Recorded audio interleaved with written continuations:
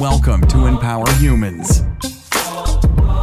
Welcome again to the Empower Humans podcast. This is episode 103 with the incomparable Thais Gibson. Man, oh man, oh man, you're going to love this interview. We talked about all kinds of really, really deep principles, and she has all kinds of degrees and certificates and certifications galore across the board, neuro-linguistic programming and hypnosis, but very, very practical, applicable, universal principles we talked about here. Before we get into all that and the interview, I just want to remind you, as always up front, you are absolutely priceless. You're never alone.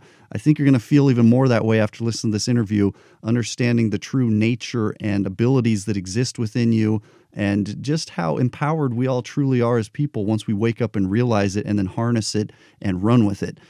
Don't let anyone ever convince you otherwise. Anything, whatever your life circumstances have been, this is an unchanging state, being empowered and also recognizing that you are absolutely priceless. And along with that, you're never alone. And that, as a lot of people are going through this virus situation and being locked down in some capacity, a lot of people have felt alone for a good reason, to be honest, because they have literally been alone in some cases. And if not alone, completely away from friends, family, loved ones, and co-workers especially, and things like that, or just from being out and about, restaurants, and the things that they were doing in their day-to-day life. You are not alone. You're absolutely priceless. As far as this interview goes, there's not really a ton I can say up front that I don't want you to just hear in the interview. We covered all kinds of topics, everything from wounds and overcoming them to the interconnected state of the subconscious mind. We talked about attachment theory and all the things that happen with patterns and repetition and unmet needs and the nature of needs and some examples and stories and all kinds of stuff. You're going to love this interview. Thais Gibson has a YouTube channel. It's all called Personal Development School. She's in Toronto, Canada. The YouTube channel alone has almost 24,000 subscribers and nearly 2 million views. So we're not talking small time here. And the material and the articulate, sharp way that she presents her ideas and facts and just knowledge and reality is second to none. So there's nothing more I can say. Our challenge is alone. Study, keep studying, just like we talked about here. She mentioned a bunch of good material here at the end of our interview. People can read, listen to audiobooks, whatever that might be, and whatever works for you. Study. Some people like to watch a video, some sort of documentary, but stimulate the mind, keep the mind sharp. And this is what happens when people like Thais, very educated woman, she's done all these things, and you and I can be that too. So we ought to aspire to just continue to study and be an example for those around us, kids and whatnot, that might also be looking at us.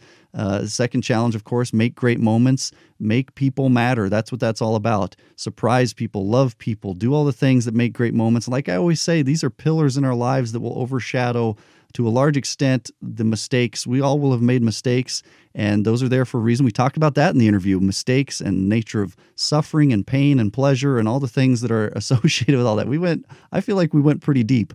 Make great moments, make those with loved ones. This will overshadow those areas where we may have fallen short because we're all imperfect. And our last challenge, of course, as always, let's keep doing this podcast together.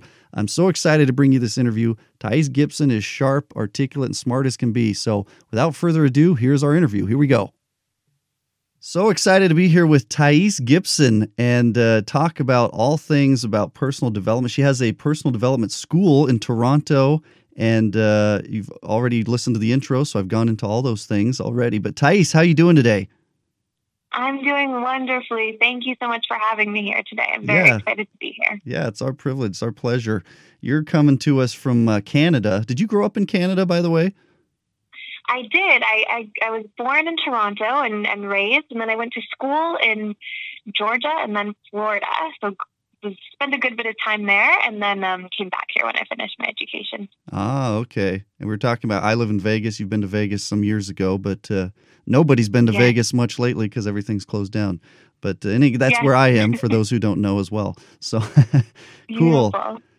Yeah. So tell me a little bit more about your background, because I'm always fascinated with people's background, because I've got kind of my own wacky background, and I don't know that yours is wacky or not, or whatever adjectives we want to use. But So you grew up in Canada. I've only been across the border at Niagara Falls way back in the 90s.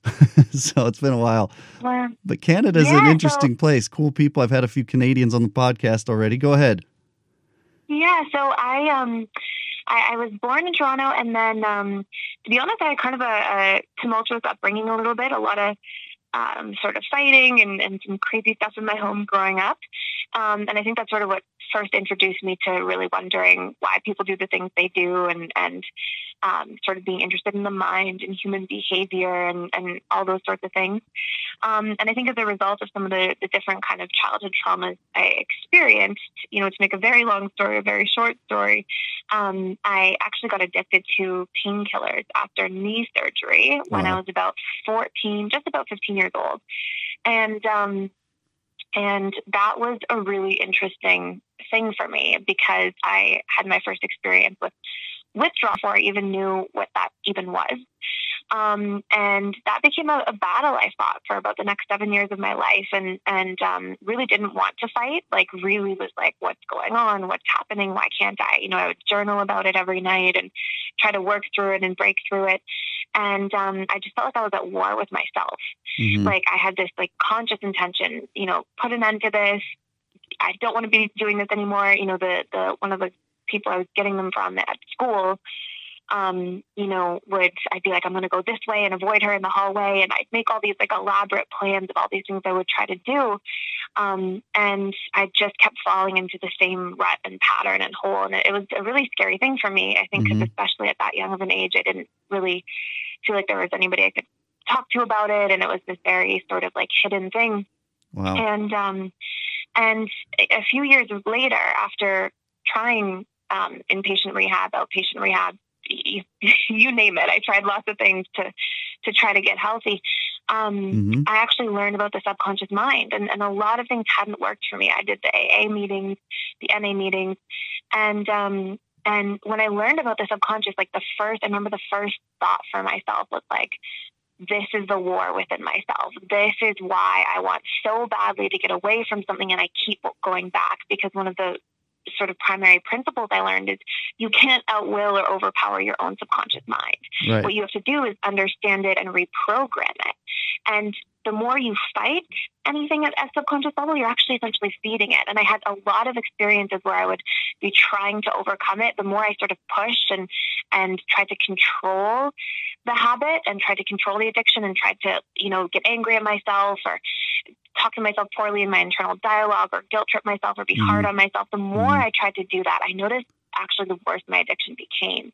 And I remember it just put so many things into perspective for me. So I spent the next quite a few years of my life doing a really big deep dive into the subconscious mind itself and understanding all the principles and exploring. And it was a really beautiful, powerful experience for me. And it actually led to me completely healing. And I've been fully sober for years and years now. Awesome. And really overcoming a lot of other things, like healing a lot of traumas I went through and just shifting my perspective around things. And I think the natural result of that was like, oh my goodness, I need to tell everybody about this, and everybody needs to understand this, because I saw so much pain around me, especially growing up. And I was like, wow, these things are transformable. So that led to going back to school for a very long time, doing a master's degree and then about 13 different certifications to try to really get a full perspective on how to put everything together. And then that led to the creation of,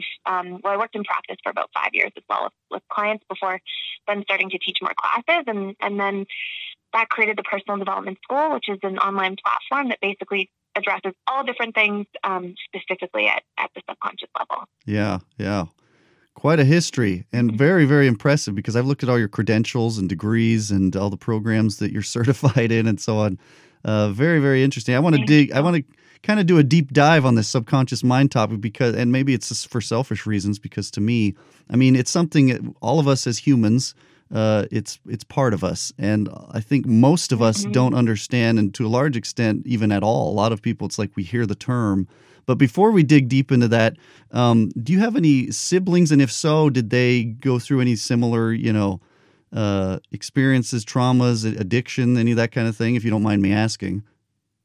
Yeah, it's actually interesting. I have a sibling, and she's 7 years younger than me. I absolutely adore her. She's just such an important person in my life. Hmm. And I think I sort of felt very protective over her growing up because I was like, the older sister, and so I think she went in sort of the opposite direction. I think she's very disciplined, very private, Hmm. and she's had to process a lot of similar hardships, but she goes about it in a different way. And I think she probably, to be quite honest, saw a few of the things that I was doing in my teens and was like, oh, that's really scary. I don't want to Yeah. be in that Yeah. boat. And so I think it hopefully deterred her in the other direction. And I also hopefully think that I was able to sort of, if there was stuff going on in the household or things like that, like take her upstairs and put on some music and sort of keep her away from some things.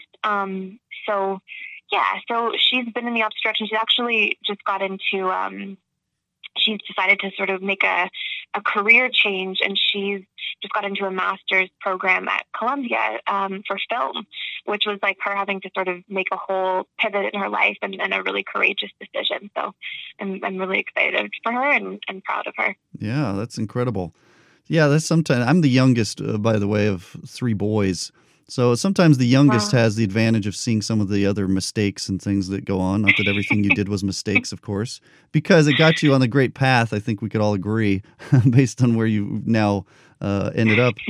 But well, that's interesting. And so I would say a lot of people go through this whole thing with painkillers. I, for one, I've had a few times where I've had prescriptions, and I'm scared of it. Like if I can get away with it after 1 or 2 days and just like, get rid of the painkillers just because I'm scared of what that does. And it doesn't Absolutely. necessarily like overshadow, make you an awful person that you fell into that.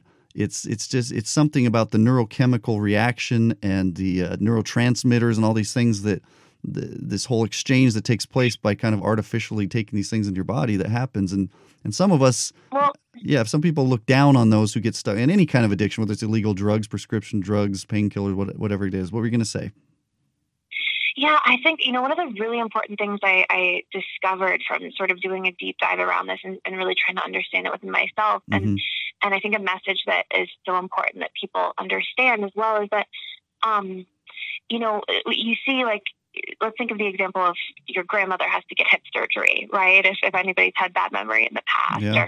or a family member, they're on like intravenous medication, right? Like intravenous opiates, really, and morphine or whatever it might be. And so you don't really see your grandmother come out of the hospital and become an addict. And so I think there's a couple things that are usually going on. And in my experience working with people in practice, I haven't really seen an exception to this rule. And it's that it's for you to have the need to become addicted to something. It's not that you're like, the problem isn't the problem, if that makes sense. It's like the painkillers aren't the problem. It's what is creating at the root subconscious level the need to reach out and rely on painkillers in Ah, order to fill that void or in order to escape that pain. And that's really the determining factor. I've never seen somebody be an addict or become an addict or become addicted to really anything.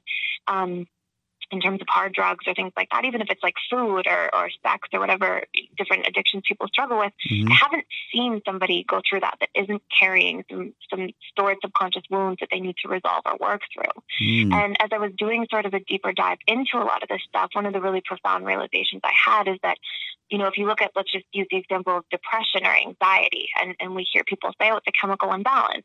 And that's absolutely correct. But you're not born, we don't have infants come into the world and be born with depression or anxiety. Right. And what actually happens, they're not born with a chemical imbalance. You don't see a depressed 6-month-old, right? Or a depressed 2-year-old. And so people can carry a certain genetic predisposition towards these things, but it's really that genetic predisposition becomes activated by what imprints you on your environment. And as we go through life in early childhood, we get imprinted by our experiences at the emotional level. So let's say, just as an example, you have, you go to kindergarten and you're a young child Hmm. and you get bullied your first year of school. And maybe you give that meaning and you make it mean, oh, people don't like me. I can't trust people, people are unsafe. And then when this imprints your subconscious, you form this belief system, and that becomes the filter you see the world through. Yeah. Now, these belief patterns create patterns of thought. So if you believe these things, you start thinking thoughts when you go back into school the next day after being bullied the day before. And you start thinking thoughts like, oh, I'm unsafe. I hope these kids don't come near me at recess. I hope, whatever streams and streams of thoughts you'll think throughout the day. And how do you feel when you think these things? You start feeling anxious, afraid, whatever other emotions, sad, desperate. And these emotions are made up of neurochemical reactions. So essentially what's happening is that you're having belief patterns creating thought patterns, producing emotional reactions that are then producing neurochemicals or that are made up of neurochemical reactions. And therein lies your chemical balance or imbalance. Like if you have a lot of painful belief patterns and that's part of your identity at the subconscious level and that filter you see the world through, then you're going to have a lot more negative neurochemical responses throughout the course of the day occurring in a pattern-like format. And then the more you repeat that throughout the course of the day, the more you don't break up that internal dialogue or reprogram those subconscious beliefs, the more hardwired they become into your subconscious over time, because one of the principles of subconscious programming is that it is programmed through repetition. Yeah. And so you can see like this sort of output and on top of that, sort of the very last component, and I hope I'm not going on for too long here, but the last component is that neuroscience has also discovered and proven that every single decision we make is based on emotions. And so we can have these really like logical analyses of our decisions right after they've happened at that sort of emotional tipping point. But if we're not in control of our beliefs, we're not in control of our emotional responses, and we're really not that in control of our actions. Wow. And so there's a lot to discover there, if that makes sense. Yeah, yeah. Boy, you can tell you know what you're talking about. And the language that you use surrounding it is very telling as well. Very instructive when we use words like imprint, and you're talking about belief patterns and thought patterns and neurochemical reactions. And I think more people deal with these things to various degrees than, I dare say probably all of us in some degree deal with this, but most of us I don't think know how to handle it. Like, how do we awaken, would you say? Because I see a lot of things both in my life, my family personally, and people I care about, that to various degrees also people sometimes get in a place where it's like they're doing what we do as humans because we like patterns and repetition.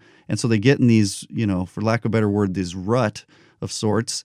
And instead of facing what's behind that, it's just like a very like a defensive sort of wall that goes up instead of facing it. So how do people kind of become more conscious of the subconscious, if that's possible, and these repeating patterns, processes, and so on? It's a beautiful question. And I think such an important question for people to ask themselves. So here's something really interesting too. Okay. We have roughly, and the University of California, of Southern California, the Neuroimaging Institute went through and did a study about this. And they say we have roughly 60 to 70,000 thoughts per day, and roughly 50,000 or so. And this is based on estimates over thoughts over the course of a couple minutes that they studied and then sort of projected that outwards. But roughly 50,000 of them are repeated. So essentially your brain's getting caught in a lot of these feedback loops throughout the course of the day of, beliefs and associations being activated, autopilot thoughts, autopilot emotions as a result of that. And then this cycle sort of refeeds itself. Like then negative emotions produce more negative thinking and so on and so forth. Yeah. And what's actually happening is when the brain is on autopilot like that, we're actually in a light state of hypnosis, believe it or not. We're in trance. Wow. And human beings it's really interesting. And so we go in and out of trance throughout the course of a day. And research also shows that roughly every 30 to 45 minutes, the average person goes into a deep trance. And we're always in like sort of these trance-like states. And some examples of this that'll be really, familiar to people are if you've driven home and you're like, oh, I missed my exit. How did that even happen? Or you don't even remember what you thought about your whole car ride home. You just somehow appeared home at the end of your workday. Or Yeah, or if you've ever seen somebody watching television and you're like calling them and you're like, Bob, Bob, and Bob's just like immersed in the TV and he's not able to sort of hear you, it's actually because he's in like a state of trance at that time. Wow. And so it has a lot to do with the associated brain waves that are being produced during these times. And so, like when somebody's watching television, they're producing a lot of alpha and theta brain waves. And this also goes into why, commercials are so powerful, because they imprint the subconscious mind in a different way as we're watching television, because Wow. usually people are in that trance. So essentially, like how we can wake up out of that, because I loved that you used that word earlier, wake up out of that trance, is our emotions are always feedback mechanisms, and they're letting us know when something is out of alignment. Mhm. And it's always one of two things. It's either beliefs and thought patterns being activated. So, for example, if I am, let's say we have that child we were talking about earlier who was bullied in childhood, and then maybe fast forward 30 years, he's going into a business meeting and he hasn't reprogrammed those same beliefs and thought patterns. Pretty strong chance that he's going to be in that business meeting going, oh, what if people get mad at my opinions? What if people make fun of me? What if people, and he's going to have those same thought and belief patterns still running, still producing emotions on autopilot. Well, if he can start recognizing, oh, I don't feel good, I feel distressed, and he can trace that backwards and go, what was I just thinking or believing that's causing me to feel this way? His emotions, just like anybody else's emotions, are feedback mechanisms letting us know when that is out of alignment. Mhm. And the only other major emotional feedback we have is if we have an unmet need. And that's part of human evolution, because if we have a need that's unmet, we're supposed to feel bad about it, so it can force us to grow and evolve and adapt. And so it's beautiful, because we are actually looking at our emotions in usually a pretty incorrect way. Yeah. We're looking at them as like, oh, this is so painful, I'm having a bad day, this is unfair, Yeah. And our emotions are not there to hurt us, they're there to warn us, and they're there to help us develop a relationship to ourselves, to go inward, wake up, and then start recognizing what's happening beneath the surface at either the belief and thought level or the unmet need level. Wow. Boy, you're blowing my mind. All kinds of deep, deep principles here. This is kind of a Pandora's box. We could probably go on for like 2 days straight talking and still not cover everything. There's a lot of good stuff, for especially sure. with your level of Yeah. expertise. On some level, it's kind of scary to think about that people are spending much of their day in a trance or hypnosis of some sort, because we're passing them and maybe as we are also into trance on the freeway and whatever. Absolutely. And can I add one other story for interrupting, but I want to just course. say one other thing. When we go into that trance, if you pay close attention, and this is really good for people to sort of have the realization, we're in like a movie in our minds, right? So people who I've seen, like historically, for example, struggling with anxiety, and I've seen people over the years who, in my practice, who have struggled with anxiety, and they come to me and they're like, I have anxiety so badly I throw up almost all the time. Wow. And the one very consistent factor is always there, and it's that, let's say something bad happens that makes them feel anxious or uncomfortable. Maybe they get into a fight with their spouse, they feel unsafe around that person, or whatever it might be. Mhm. They don't live that experience once. They live that experience in trance throughout the course of the week another 50, 60, 70, 100 times. And they Wow. replay in this movie in their mind that fight, or the likelihood of the fight happening again, or the thing at work that could go wrong, or them making the mistake. And the brain has a very difficult time telling the difference when it's in a trance-like state between what's real and what's imagined, because it gets really identified with that movie that plays out in your mind. And so we spend a lot of time having painful experiences from the past and then replaying them on autopilot over and over again. And it's so important that we wake up out of that, and then we start asking ourselves, okay, how can I shift my perception around this at the belief or thought level? Like, if I'm believing that my spouse is going to leave me or that my boss is going to fire me, like, can I question that? Can I really know that that's true? Or are these just fears replaying on autopilot? Mhm. Or what needs do I have to resolve this experience right now? Because it always takes us back to, there's one of those two things happening. Wow. Belief and thoughts out of alignment, or unmet needs. And so the tagline I give to people as they're sort of learning this is, when you feel that and you're in that movie and you realize it, you kind of wake up out of it because you're like, oh, I'm feeling bad. What's going on? It's always two steps. It's change your thinking, meet your needs. And if you can become masterful at those two things, then you start being able to control the emotions that are happening in your life and also use them as feedback to help you learn or discover what you need. And life becomes a lot more simple and easy to deal with that way. Yeah. Wow.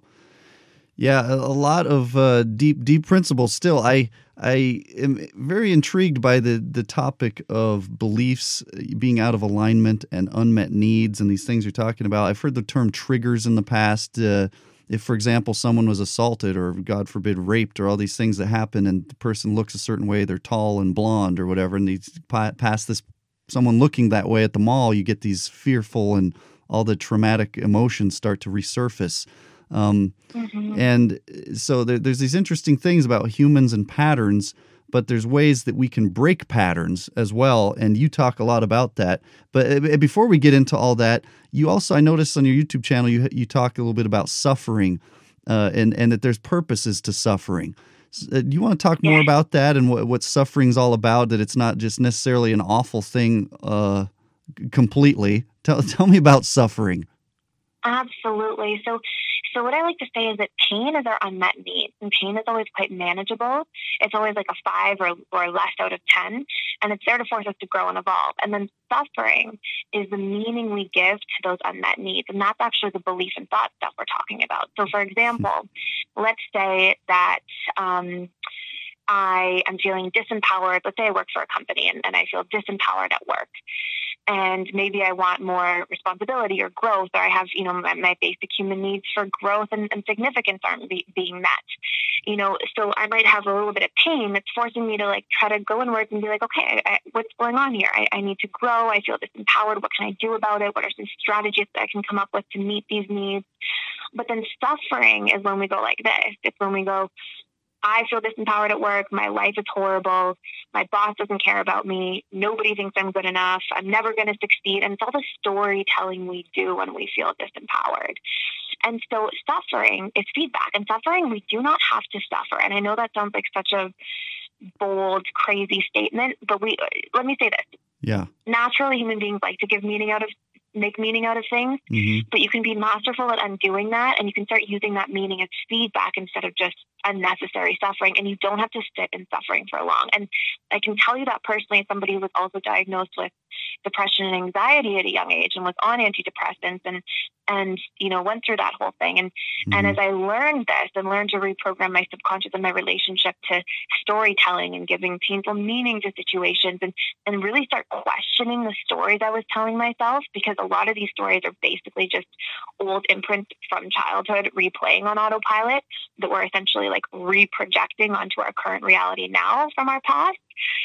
Once you start to question those stories and not get stuck in that trance, you're repatterning your belief and thoughts, which then repatterns your emotional output throughout the course of the day, which then, of course, changes your neurochemistry as a result. And I'm definitely not saying to anybody, stop antidepressants or anything like that. But, I know as a person, I was able to get off antidepressants, and I know for certain I won't ever have to go back to that. What I am encouraging is that when people are going through struggles or challenges or suffering, is to recognize that if you can work through that and break through that and come to understand it differently, you don't have to stay there, and you can get really far out of that. And we want to look at our emotions and our suffering as a symptom and as a feedback mechanism, as opposed to part of our identity. I'm just having a bad year, or just a bad week, or life is just hard. The more we identify with that, the harder it becomes to step out of that and break through it. Yeah. Wow. I listen to a lot of things. You've probably heard Tony Robbins and stuff. He talks about that nothing really has meaning. We assign meaning to everything. And, and there's all kinds of examples, stories, parables about all this, where the two people can go through very similar things or identical things and come out completely different, both in their reaction and emotional state and just overall well-being in life. And I think that speaks volumes. Go ahead. What were you going to say? I I want to share a story about that, if that's okay, because it's such Please. a powerful story, and people can look this up. And I think I found people get a lot out of this. So your brain is like an association making machine. When you were saying if you pass the tall blonde person, and that is, your brain has these programmed associations, right?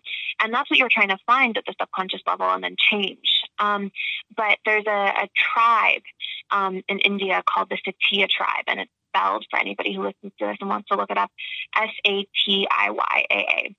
And years ago, as I was doing some of this healing work on myself and really diving into it, I happened to see this documentary, and it was this woman. And basically the Satya tribe has these belief systems that say, this is the underworld. We're living in essentially hell. And when people are pregnant or born, they have funerals, they have grieving ceremonies. And when people die, they have these like celebrations. And there's this interview of this woman with a translator, and there's this sort of party going on in the background, and her mother had just passed away, and she's talking about it to this translator and interviewer. And like, I remember just being shocked because there's pure joy in her eyes. Like, she's purely joyful that her mother had just passed. And it was like that morning or the day before that her mother passed away. And it kind of is like, shell shocking for a moment, because something that I think we all fear and have sort of, it would be so difficult for so many of us. It tells you the power of like what beliefs and associations we've made towards certain things and how that creates that emotional output. So just to give an example of that, because you're raising such a powerful point there. Yeah, and modern Western culture is that way towards death. Interestingly, I went down to Chichen Itza in Mexico, and they talked about the Mayan culture, and you may be familiar with some of this, that they, to a large extent, from what we understand, love death. They would play these sports, and the person who won would be put to death. And it's just really interesting. And certain other cultures, Eastern and Middle Eastern cultures, and various ways this plays out. And this is just one example, but death is obviously a very strong part of what we are as people.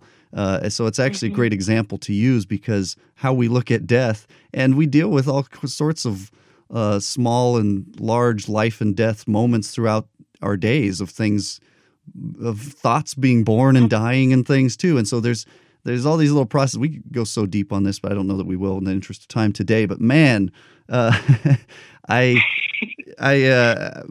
my mind left and right here. I think about, and going back to Tony Robbins too, one of the things, he said this quote that's just kind of stuck with me so hard about what you associate with pleasure and what you associate or link to pleasure or pain will determine your destiny.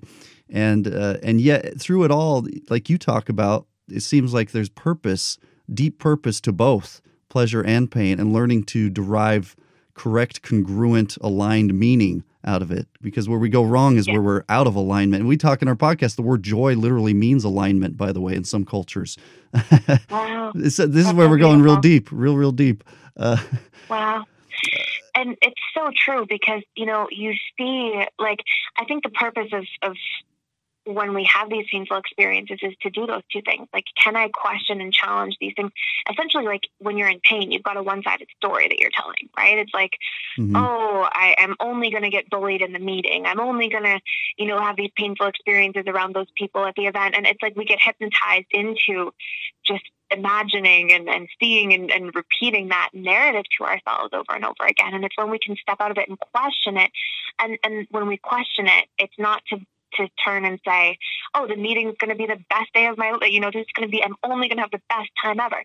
That's not the purpose. And so I love what you're saying. It's to be able to go, hey, that could happen, but this could happen too. And I'm not going to attach to either side of the story. I'm going to leave room to be open and receptive and experience and be present. And the more we can question and clean up all that stuff, the more present we become. And the more, I think the natural state of the mind, the more clean you become of all these painful things, is joy and is gratitude. And so those things more naturally flow through. Yeah. Excellent points. I think about too, some of the things you talk about in some of your videos and other places. You use the term autopilot and getting off autopilot, which is part of this, I think, trance and hypnotic state that sometimes, or frequently, I guess, we fall into day by day. How do we get off autopilot? How do we consciously, that's one of the reasons our podcast is called Empower Humans. How do we empower ourselves to get out of these ruts where other forces that we don't understand are controlling us, but that are part of us that we need to understand and get control over? How do we get to that place? Sorry, it's a long question. It's beautiful. No, it's a wonderful question because, again, it's like these are such important things. So first and foremost, really simple habits are meditation.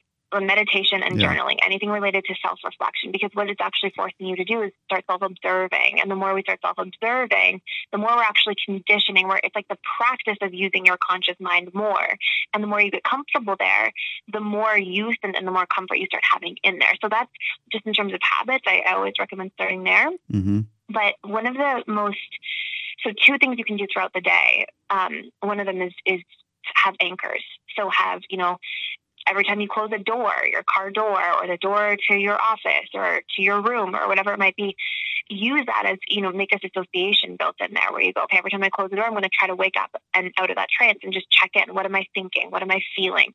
What have I been doing on autopilot for the last little bit? And so we can sort of assign things that have a certain noise or a habit that we naturally do throughout the course of the day. Every time you go to the bathroom or brush your teeth or whatever it might be, to sort of change that. We can also do things where we intentionally use our conscious mind by putting the subconscious things we naturally do into a conscious space. So, for example, brushing your teeth with the opposite hand or drinking coffee with the opposite hand, things that are creating mindfulness just as a byproduct of practicing. Mm-hmm. But to me, what I've found to be like the most powerful thing, both with myself and in practice with others, is your emotions are there to wake you up. They're actually there trying to prod you awake. They're trying to make the subconscious content conscious. And so when we can use, it's like we have this built-in feedback mechanism trying to wake us up all day. And so when we can use negative experiences as an opportunity to wake up out of trance, because your emotions are these alarm bells, like, wake up, they're trying to do that. And then we can ask ourselves, okay, what painful stories have I been telling, or what needs do I have that have to be met right now? And we can start self-reflecting. We save so much unnecessary time that would otherwise be spent suffering. And so when we adopt this attitude of investigating and inquiring about our emotions or our emotional output, instead of just getting further hypnotized by them and refeeding stories and being on that sort of suffering space on autopilot, we save so much time. And so really it's like 3 steps. Start to notice that you don't feel good. Mm-hmm. Go inwards and ask yourself, what have I just been thinking or believing? Or what stories or movie have I been creating? Whichever way you want to ask that. Mm-hmm. And step 3, or what unmet needs do I have? And it might take, the habit of mastering that might take 30 seconds to run through or a minute to really reflect as you're driving or as you're walking somewhere or whatever it might be. But you probably just saved yourself 3 hours of suffering on autopilot and then complaining to somebody else and then being rude or short to one of your coworkers as a result, and then feeling guilty about that. And so we want to break the cycle. And then again, our emotions are there to wake us up all day long if we start using them as what they're there for. Yeah. Yeah, good points. I was listening, in fact, yesterday to an interview. Ed Milet was interviewing Brendon Burchard, a couple of powerhouses in the self-help kind of space. And it's a brand new interview. But in any case, Brendon has this high performance habits. I think one of 6 or 7 books he has out. It's the most recent one. But in that book, which I've listened to the audio version, one of the things he talks about is all the things that differentiate high performance people in the world from those who aren't necessarily. and one of those things is what you're talking about, is being self-aware, journaling, and knowing who you are, knowing what you're good at, what you're not good at, knowing things that you need to maybe delegate or, hire out in the business world. And also, they're the kind of people that know what they want out of life. And some of us, I think, for various reasons, sometimes it's maybe we don't feel like we deserve things or whatever. I think that's one of the more common, but don't know what they want. So if you ask a group of people and maybe half and half, 10 are high performance kind of people and half aren't. He also said there's statistics or something about they can answer a question like that, like, I don't know, I don't remember what it was, like 30 seconds faster and have like 7 things that they can say about what they want out of life versus people who haven't even thought about it might say one or two and really struggle. So it takes some real conscious effort. I guess I'm just making a point, kind of piggybacking what you said. And a lot of, and I keep going back in my mind, we haven't talked a lot about this yet, about unmet needs.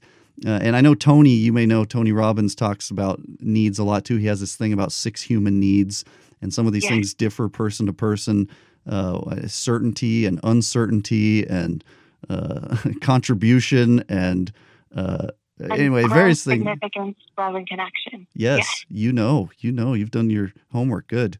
You passed that test. Yes. Tell me about needs. Tell me about unmet needs and what that does. Yes. Okay. So I actually developed a system around this. As I was sort of like investigating, I did a deep dive on the beliefs and thoughts and on the needs themselves. So this is what I found actually, and I'm glad you raised this because it came from originally Tony Robbins' 6 basic human needs. So he says we have 6 basic human needs, and as you were saying, there's certainty, uncertainty, growth, significance, contribution, love, and connection. And what I found is that most people are very unconscious of these things. And Tony Robbins talks about this a little bit too, where, as an example, you might love travel, but you might not realize that you're doing that because you're trying to get uncertainty or growth.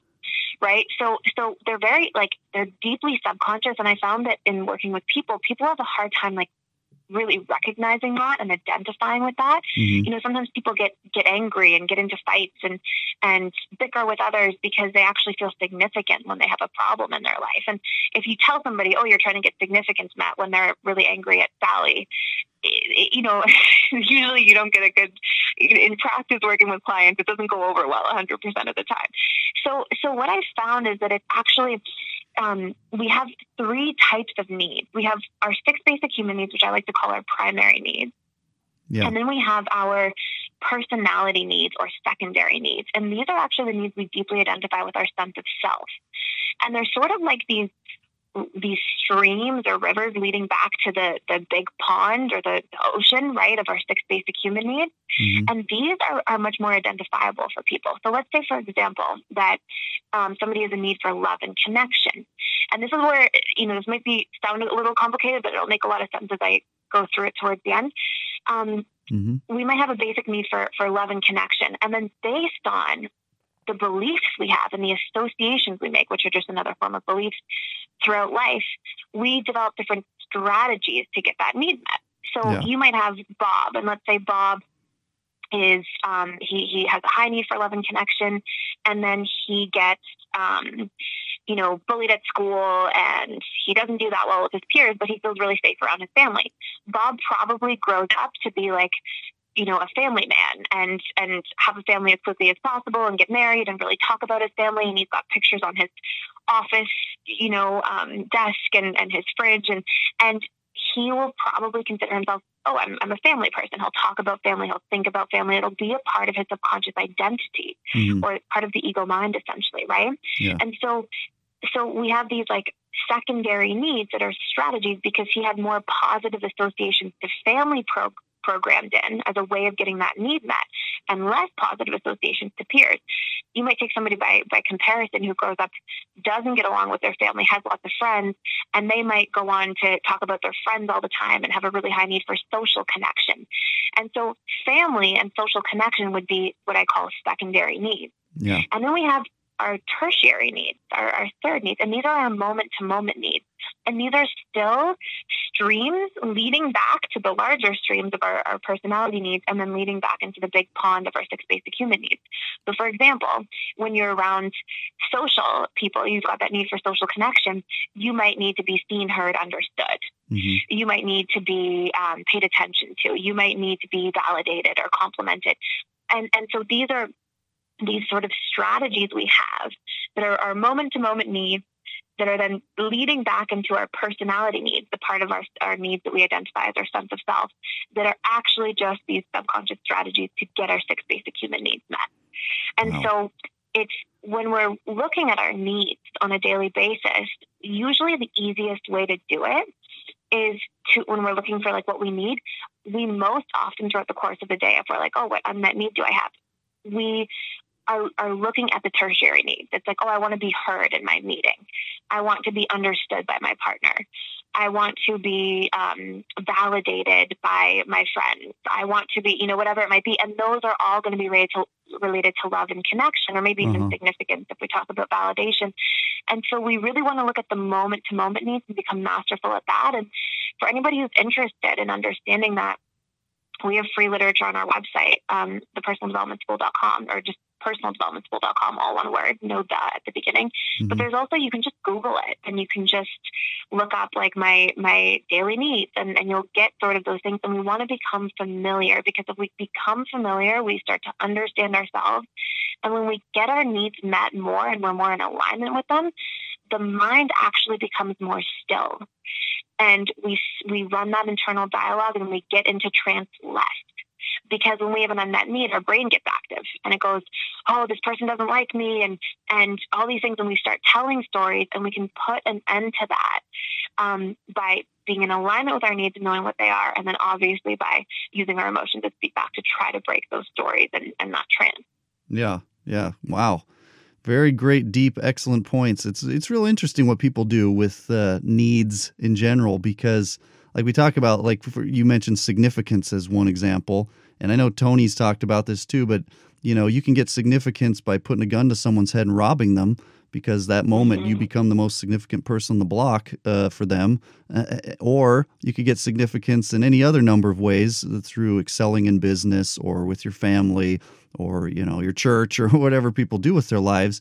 So there's all kinds of ways to meet these needs. And then it sounds like we ought to sometimes question, am I doing this the most effective way?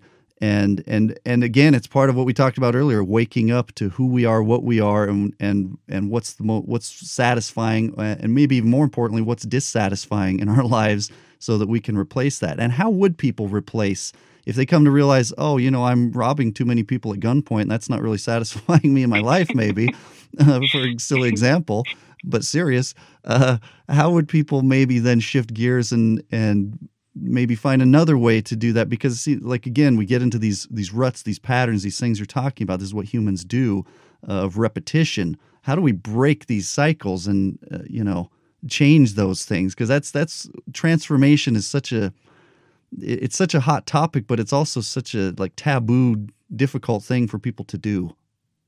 Yes, it's a beautiful question. So one of the most important things to recognize is the brain is always trying to get its needs met in the fastest way possible, because it's like that survival oriented part of our brain. It's like, get food, get water, get shelter, move on. And our brain is structured that way. But I call these outdated strategies. And one really clear example that you'll see is sometimes people, when they feel emotionally disconnected in a relationship, they start bickering, and they pick a fight, or they do these different things. And well, what happens when you're bickering or fighting? Well, both people are really emotionally connected. So sure, you get your need for love and connection met, but it doesn't feel good. And so what we want to be able to do is the patterns we don't like in our life, like the things we say we're sabotaging ourselves, or, whatever it might be. There's no such thing as self-sabotage. What self-sabotage actually is a subconscious strategy for your brain to get different needs met, that your conscious mind is judging as not being good, but your subconscious is like, no, this is good. Our needs are getting met. So what we want to be able to do is, when there's something we don't like, if it's the robbing somebody at gunpoint, or if it's the, hopefully nobody's doing that, but if it's the bickering with your partner or friend or whatever it might be, you want to be able to ask yourself, what need is my brain getting met from doing this? And then what's an updated strategy to start empowering this need in my life? Because what that painful thing is that you're doing, what that's telling you is that you're disempowered in that area to begin with. And that's why your brain's relying on this strategy to get that need met. So for example, if it's like fighting with people all the time, well, that's no fun. And so what is that telling you? Oh, maybe I'm needing love and connection. I'm going about it in the wrong way. Or attention, I'm going about it in the wrong way. Or significance, feeling empowered by the power struggle between people. And what that's telling me overall is that I'm not getting enough self-validation in my life. I must be putting myself down somewhere, or I'm not feeling empowered as a human being on my own, or, whatever it might be. And so we want to create what I call updated strategies. So it can be another 3-step process. It's like, what are the things in my life I don't like that I'm doing? What needs am I getting met through doing those things? And then what updated strategies can I start creating? What updated strategies can I come up with to start empowering these things more in my life. Like, how can I connect to my partner in a healthier way when I feel emotionally disconnected instead of picking a fight? Or how can I empower myself more in my life instead of fighting with people to try to feel like I have power over them? And if you do that repetitively, your subconscious starts to use that as a new way of getting the needs met on autopilot, because through repetition, we pattern things in. Yeah. And then those old painful coping mechanisms will fall away as a result. Yeah. Yeah. Conscious, intentional habit changing, repetition, we should say, like you said, it makes all the difference. But that takes effort, that takes work. And sometimes people don't want to do the work, but unfortunately, or fortunately, we should say, that's part of the requirement to get to those places. And we need to just speak that as tough love to humanity and to ourselves, really, too. So I think it's in it. Yeah, go ahead. Yeah, I want to just mention this because you raise another, like, you keep saying passing things that are so important. So you're right. People don't want to do the work, but it's actually because of the emotional imprints and programmed associations they have to quote unquote work. It's like, oh, that's hard. That's going to be a lot. And because remember we said earlier that the brain makes decisions, neuroscience has proven the brain makes decisions based on emotion. So it's actually the programmed associations we have to how much work that will take to create, our brain's wired to avoid pain. So it's like, oh, work, that's going to be hard. That's going to be challenging. It's going to be painful. Let me avoid it. But something we can do to actually motivate ourselves at the emotional level to take action and do work is to look at the cost. Because if we can start associating pain with not doing the work, then our subconscious mind's like, oh, okay, we actually want to do the work now. And we can sort of hack it for ourselves. And so if you can look at, like, what does it cost me to keep fighting with my partner, instead of coming up with conscious habits in our relationship where we connect better, or when I feel disconnected, just saying, hey, I want to do something together and let's plan a date night or something like that, or becoming more vulnerable, expressing vulnerably. What does it cost me to fight all the time instead of do that? And what does it cost me long-term, 5 years from now, 10 years from now? What do my kids see growing up? And if you can really look at the cost of not taking action, because again, the brain is wired to avoid pain, what you'll naturally see is that your brain's like, oh, I actually do want to do that now. Yeah. And especially if you can, on the other side, link the positives and the pleasure of taking the action and what it feels like to have that harmony in your relationship, or to stop fighting with people, or, the peace that comes in your life. And so sort of hacking that can be very beneficial as well. Yeah. It always goes back to this reframing of things in a different way, in terms of seeing it in a different way too. And I appreciate and thank you for interjecting all of that. That's very, very fascinating. And it kind of reminds me of this old law of the purchase. What do I desire? What is its cost? Am I willing to pay the cost? But in the framing sense, you're framing the cost of not taking action, of not doing these things, is greater than the cost on the other side, because the benefit, just like if you go buy something, you're buying something based on the benefit. And a lot of times there's a lot of emotion involved. That's a whole other topic about why people buy things. But when it comes to our emotional state and our well-being as people, that's a big part of that process too. So seeing the cost, I think that's a big, good 4-letter word, not of the vulgar kind, but a good 4-letter word for us to keep in mind. What's the cost on both sides of this coin? Absolutely. And the moment we ask ourselves that question and really think it through and reflect, we're actually getting out of trance, of that old pattern of just associating the habit to, changing the habit's going to be hard. And those associations hypnotize us into avoiding. We actually bring our conscious mind online and we analyze and we go, oh, what is the cost? And in doing that, we get out of trance and we break down these old associations, and we can change our imprint over time by doing that. Yeah. Yeah. Excellent points. I think too, because you talk a lot about attachment and attachment theory, and this is a topic that I find very intriguing and very interesting as well. Tell me a little bit about that and attachment theory, because I think it's all connected, again, for lack of a better word, when we're saying attachment, to all these other things we're talking about how we attach in interpersonal relationships, even with coworkers, or of course intimate relationships, or even perhaps with animals, pets and whatnot. Absolutely. But talk to me about attachment theory, if you would. Absolutely. Yeah. So I find that people get so interested in this topic too. So basically attachment theory was developed quite a long time ago by John Bowlby, where he talked about basically we have these different strategies to connect to people that come from our caregivers. And then a lot of work has been done more recently to talk about how our early childhood patterns of attachment to caregivers basically impact our adult romantic relationships. And so what I've basically done myself is then try to understand that from the subconscious level and how we can reprogram the things we don't like there. And so essentially our attachment style you can think of as like the subconscious set of rules that you play by when it comes to interacting and relating to other people. And we can attach in a certain way to our romantic partners, to our friendships, to exactly like you said, our animals, family members, all these different things. And there are 4 main attachment styles. So the first style is secure, and that's when we have a healthy expression of our needs and our beliefs and our stories. And there, of course, can be like little triggers and stuff like that a secure person can have. But overall, there's a lot more positive ratio to negative than anything else. And basically secure people grow up in a household where they've learned that when they cry or express emotions, their emotions are worthy of being seen, heard, understood. And when they express needs, those needs are met or at least held space for and negotiated. And as a result of feeling like their feelings matter and their needs matter, they grow up with greater a sense of self-esteem, self-worth, right? And then that impacts the way they connect to others, how vulnerable they feel they can become, how much they can listen to others and make them feel like they matter as well. And so secure people are like, that's what we're all trying to get to in terms of our attachment style. Nowadays, a lot less people have a secure attachment style. And the 3 insecure attachment styles are number 1, dismissive avoidant, number 2, fearful avoidant, number 3, anxious preoccupied. So our dismissive avoidants are like the people who don't want to commit to relationships or don't want to be vulnerable too quickly. Sometimes will stay out of relationships for a long time. They really want their space, their independence, their autonomy. And while people can have a natural need towards those things, which is totally fine, dismissive avoidants usually have like a more extreme version of that. And so dismissive avoidants are the people you'll see have like a lot of the cold feet. Now, the reason this has actually happened is because there was some form of emotional neglect that they experienced in their upbringing. And so they might have had an experience where mom and dad were emotionally unavailable.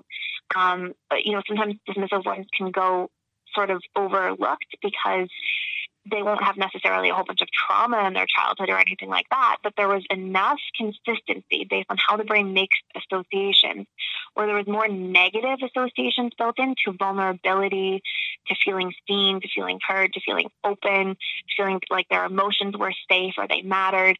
There were more negative associations built into that for any number of reasons than positive. And sometimes, dismissive avoidance had a perfect family life from the outside, like the needs were met and there was, harmony and things like that, but there was a form of emotional neglect that can be hidden, or just outward extreme emotional neglect is obviously a possibility too.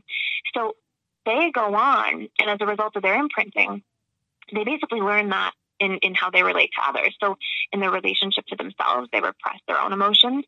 They don't feel safe or feel good being vulnerable to others. They don't like the idea of commitment, and they learn to deal with their own emotions by self-soothing, by taking that space. If 2 partners are in a fight and one is a dismissive avoidant, the dismissive avoidant is not going to want to talk things out right away. They're going to go silent and inwards for quite a while before they are ready to warm back up again. And so sometimes you'll see these people be like a little cold or standoffish or aloof or, slow moving when it comes to thinking about a commitment in a relationship, etc.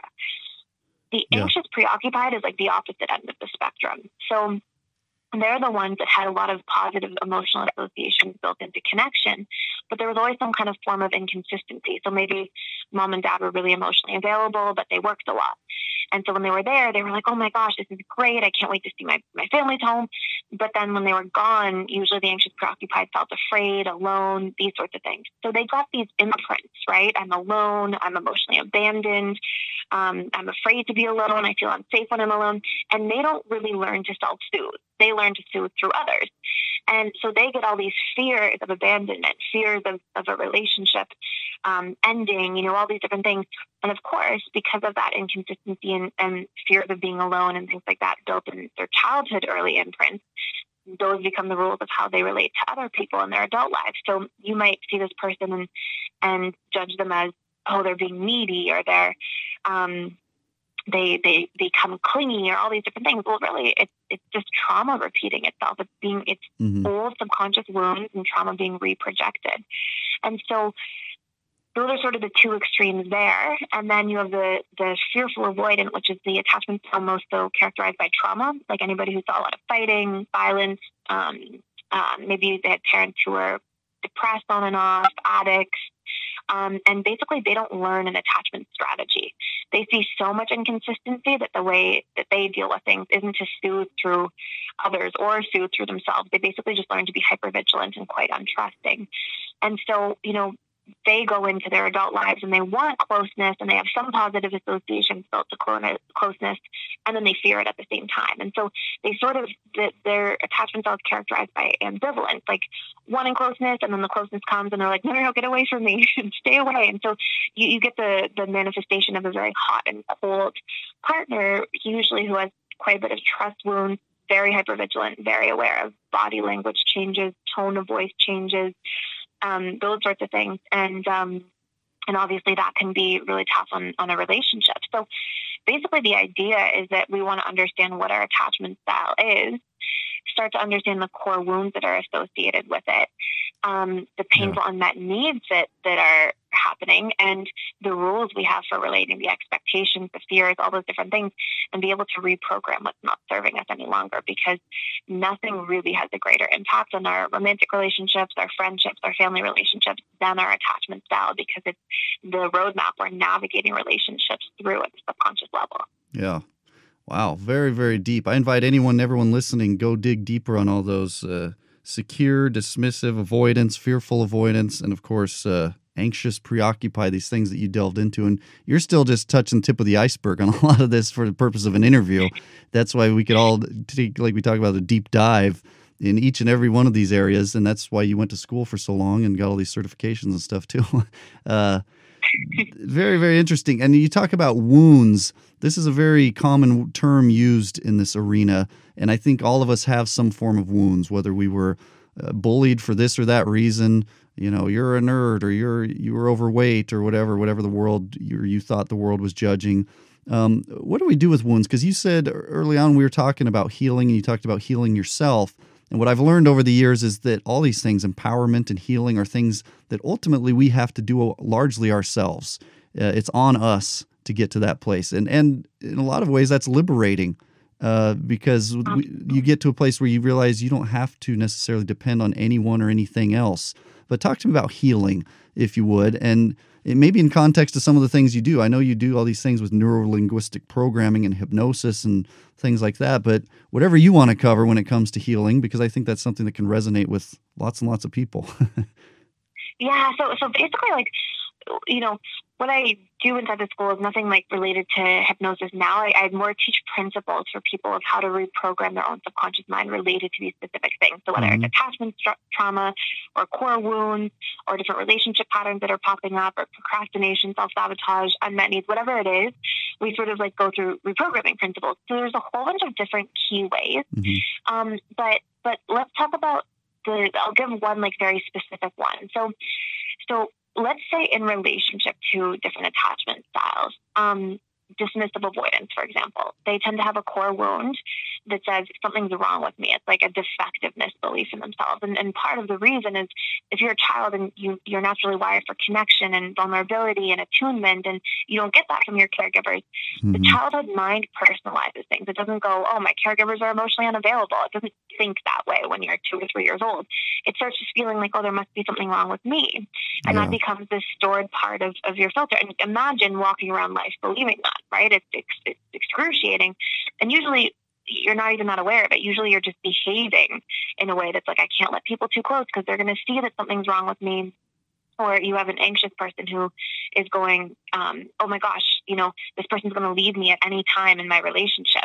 And there's this ongoing fear of abandonment because I'm abandoned, or I will be abandoned as a core wound. So there's about 18 to 22 core wounds that I've found over time. And depending on how much you're sort of separating, for example, I am helpless and I am powerless, or I am helpless and I am trapped, there can be some very close similarities between certain ones. But the idea is, number one, in order to change a problem, we have to isolate what it is.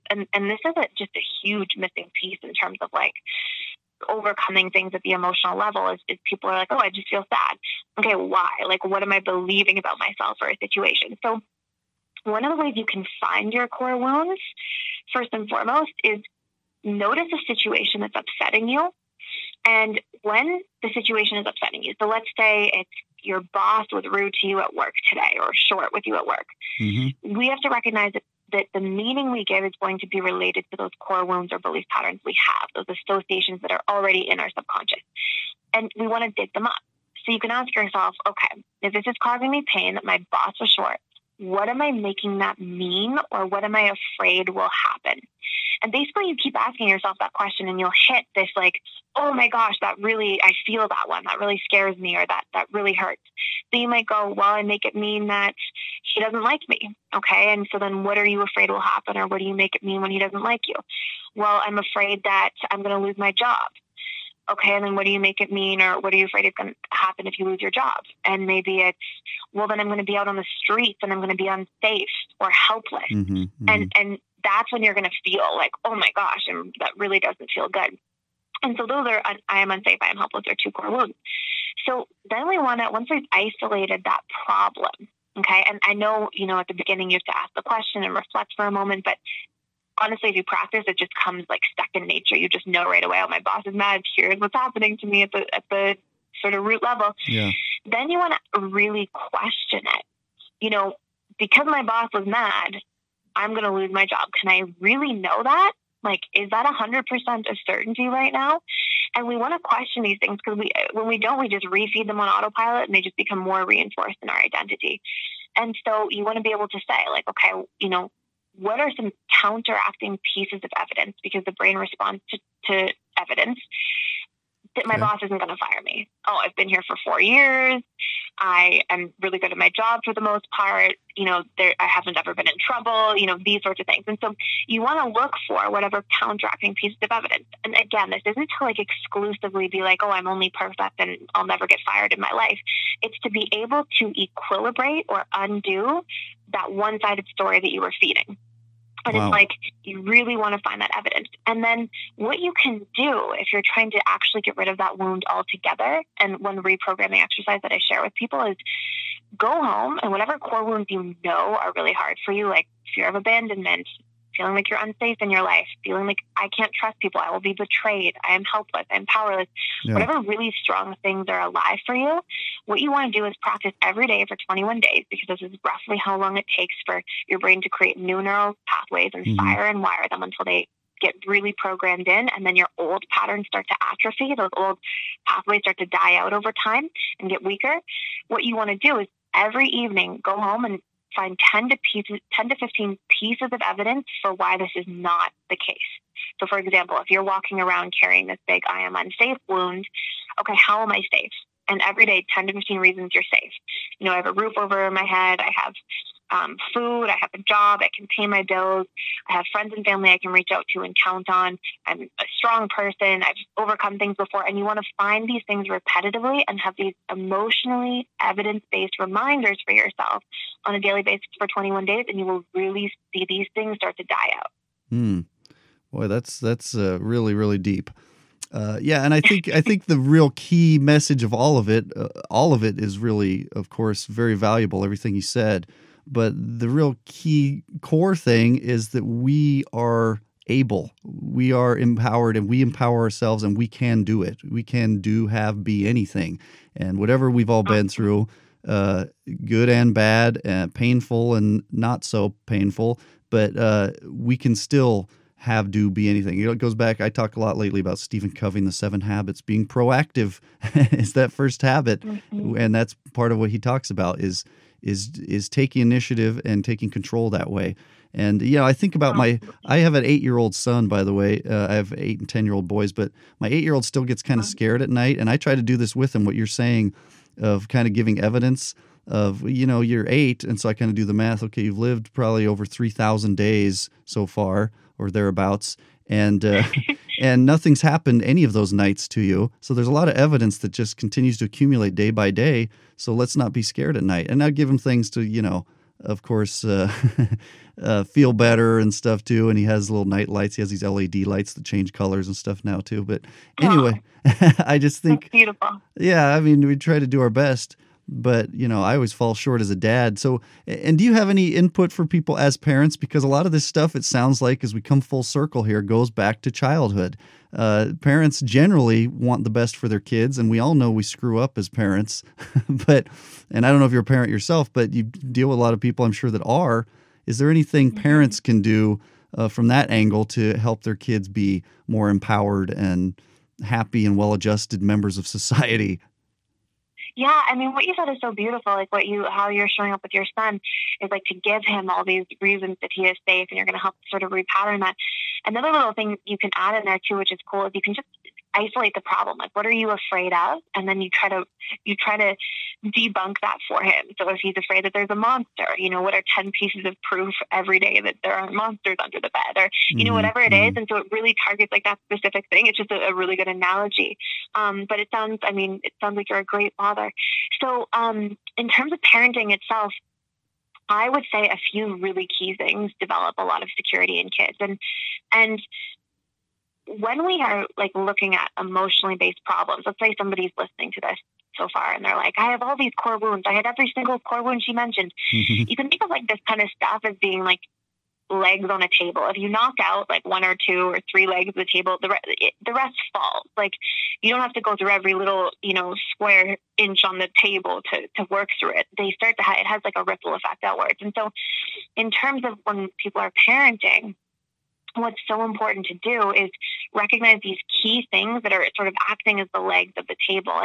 And for some parents, it might be a little bit difficult if they have their own fears here or different things, but it's such important work to do. So number one, you want to make space to validate your children's feelings. It's so common. I'm sure you probably even grew up like this. It's like, don't cry, men don't cry, and you're taught like repress your emotions. That actually is a core contributor to depression as well as emotional repression.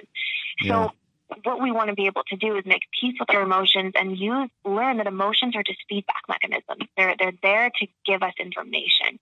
And so it's important for kids to not fall into that repressed state and to be able to go, to hold space. Hey, what are you upset about? Or what do you need to feel better? Or what are you afraid of that's causing you to be upset? And to help a child process through their feelings that way.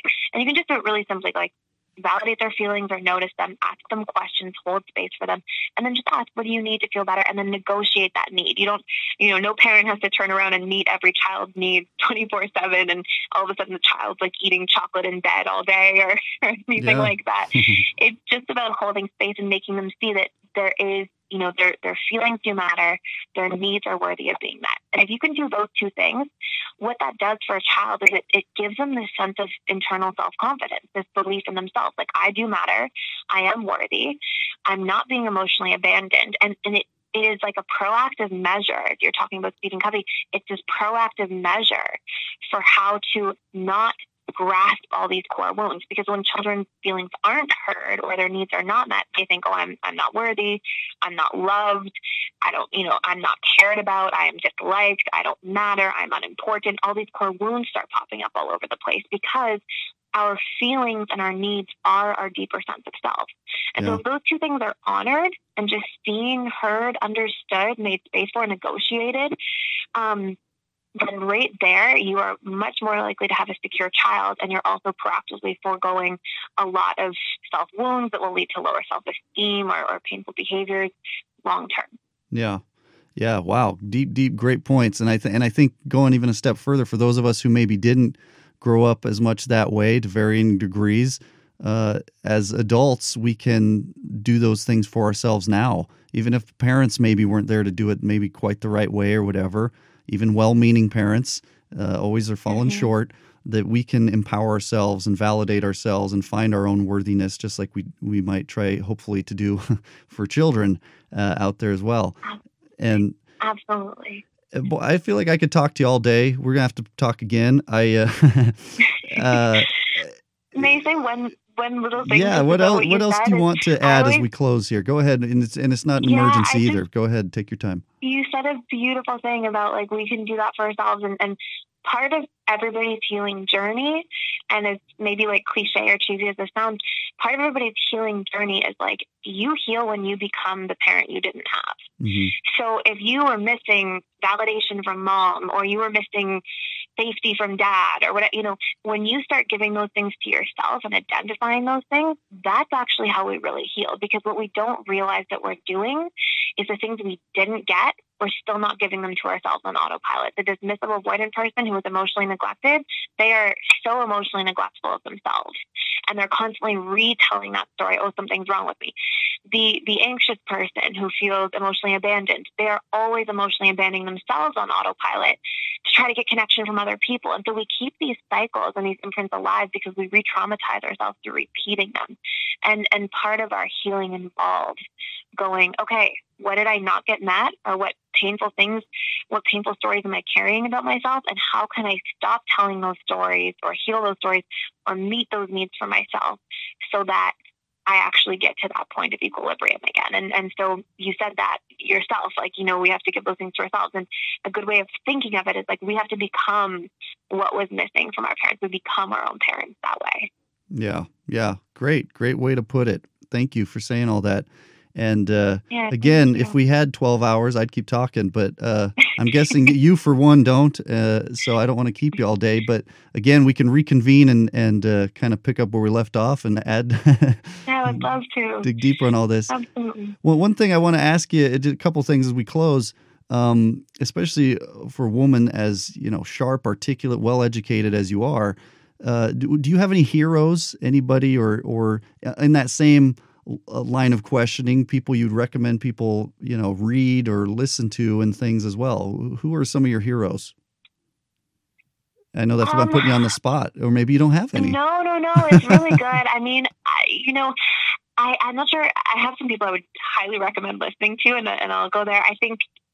Just giving a really honest answer, I'm not sure if I would say a hero per se, but like I think that I have a really strong relationship with God, and I think that was a huge thing in my life, like developing a spiritual connection that was sort of personal. Mm-hmm. And so that's the first thing I honestly think of when I think of hero and sort of what that means. Mm-hmm. But some books to read, some amazing books to read.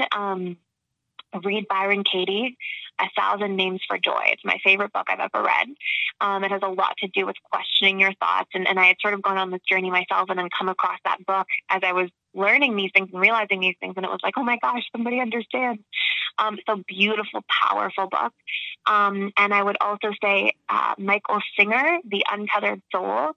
It's a lot about like being out of, it's explained in a different way, but it's essentially about being out of trance and being able to witness your thinking and sort of not be identified with it. I love that book. Which is amazing. Good book. Pardon me? Oh, I love that book. Sorry to interrupt. Go ahead. Keep going. Anything else? No, I wasn't sure if you said I would read that book, or I love that book. It's such a great book. And the last thing is for anybody who's maybe newer to this journey and wants like a quick read that really gets them started. I would highly recommend The Mastery of Love by Don Miguel Ruiz. He also has a famous book called The Four Agreements. But The Mastery of Love is about, again, it's like, it's talking about basically the programmed associations we have, but it's putting it in a more day-to-day way and explaining sort of the story behind it. And it's also about the, like, learning to love yourself and having a relationship to yourself that way. So those are the three go-tos I would highly recommend for anybody. Good. Cool. I'm taking notes literally. When I interview people, and some people know this, I have a notepad and I write things down, and so I'm writing down these books. I've listened and read one or two of them, but I haven't all of them that you mentioned. So I appreciate that. Amazing. So people can find you on your YouTube channel, Personal Development School, which is also your website of the same name, essentially. And boy, you've got almost 24,000 subscribers and almost 2 million views. This is a vibrant, solid YouTube channel. Excellent, just like here today, and probably way more in depth on various topics. Excellent material there. So anyone go subscribe, watch, and listen to all that and uplift yourself. You are a light in the world, Thais. You are doing awesome work. Thank you so much. And I could talk to you all day. And you're an amazing interviewer, and thank you for the work you're doing, because getting lots of beautiful people to share different things, and you've shared some amazing things as well. So Thank you. Yeah, thank you. So again, go find Thais Gibson at all these various websites. Just search her up on Google. Her name is somewhat unique, Thais, right? Thais Gibson, and you can look her up there and find all of her material, really, in social media and YouTube especially. So we could go on, but until next time, for our audience, and reach out with questions, comments, and whatnot, and we'll try to answer those as well. We'll have some links in the show notes as well. But until next time, my friends, empower yourself, empower the world around you. Thank you. Thanks so much for listening to Empower Humans. If you enjoyed the show, please rate and review this podcast. For more great content and to stay up to date, visit empowerhumans.com. We'll catch you next time.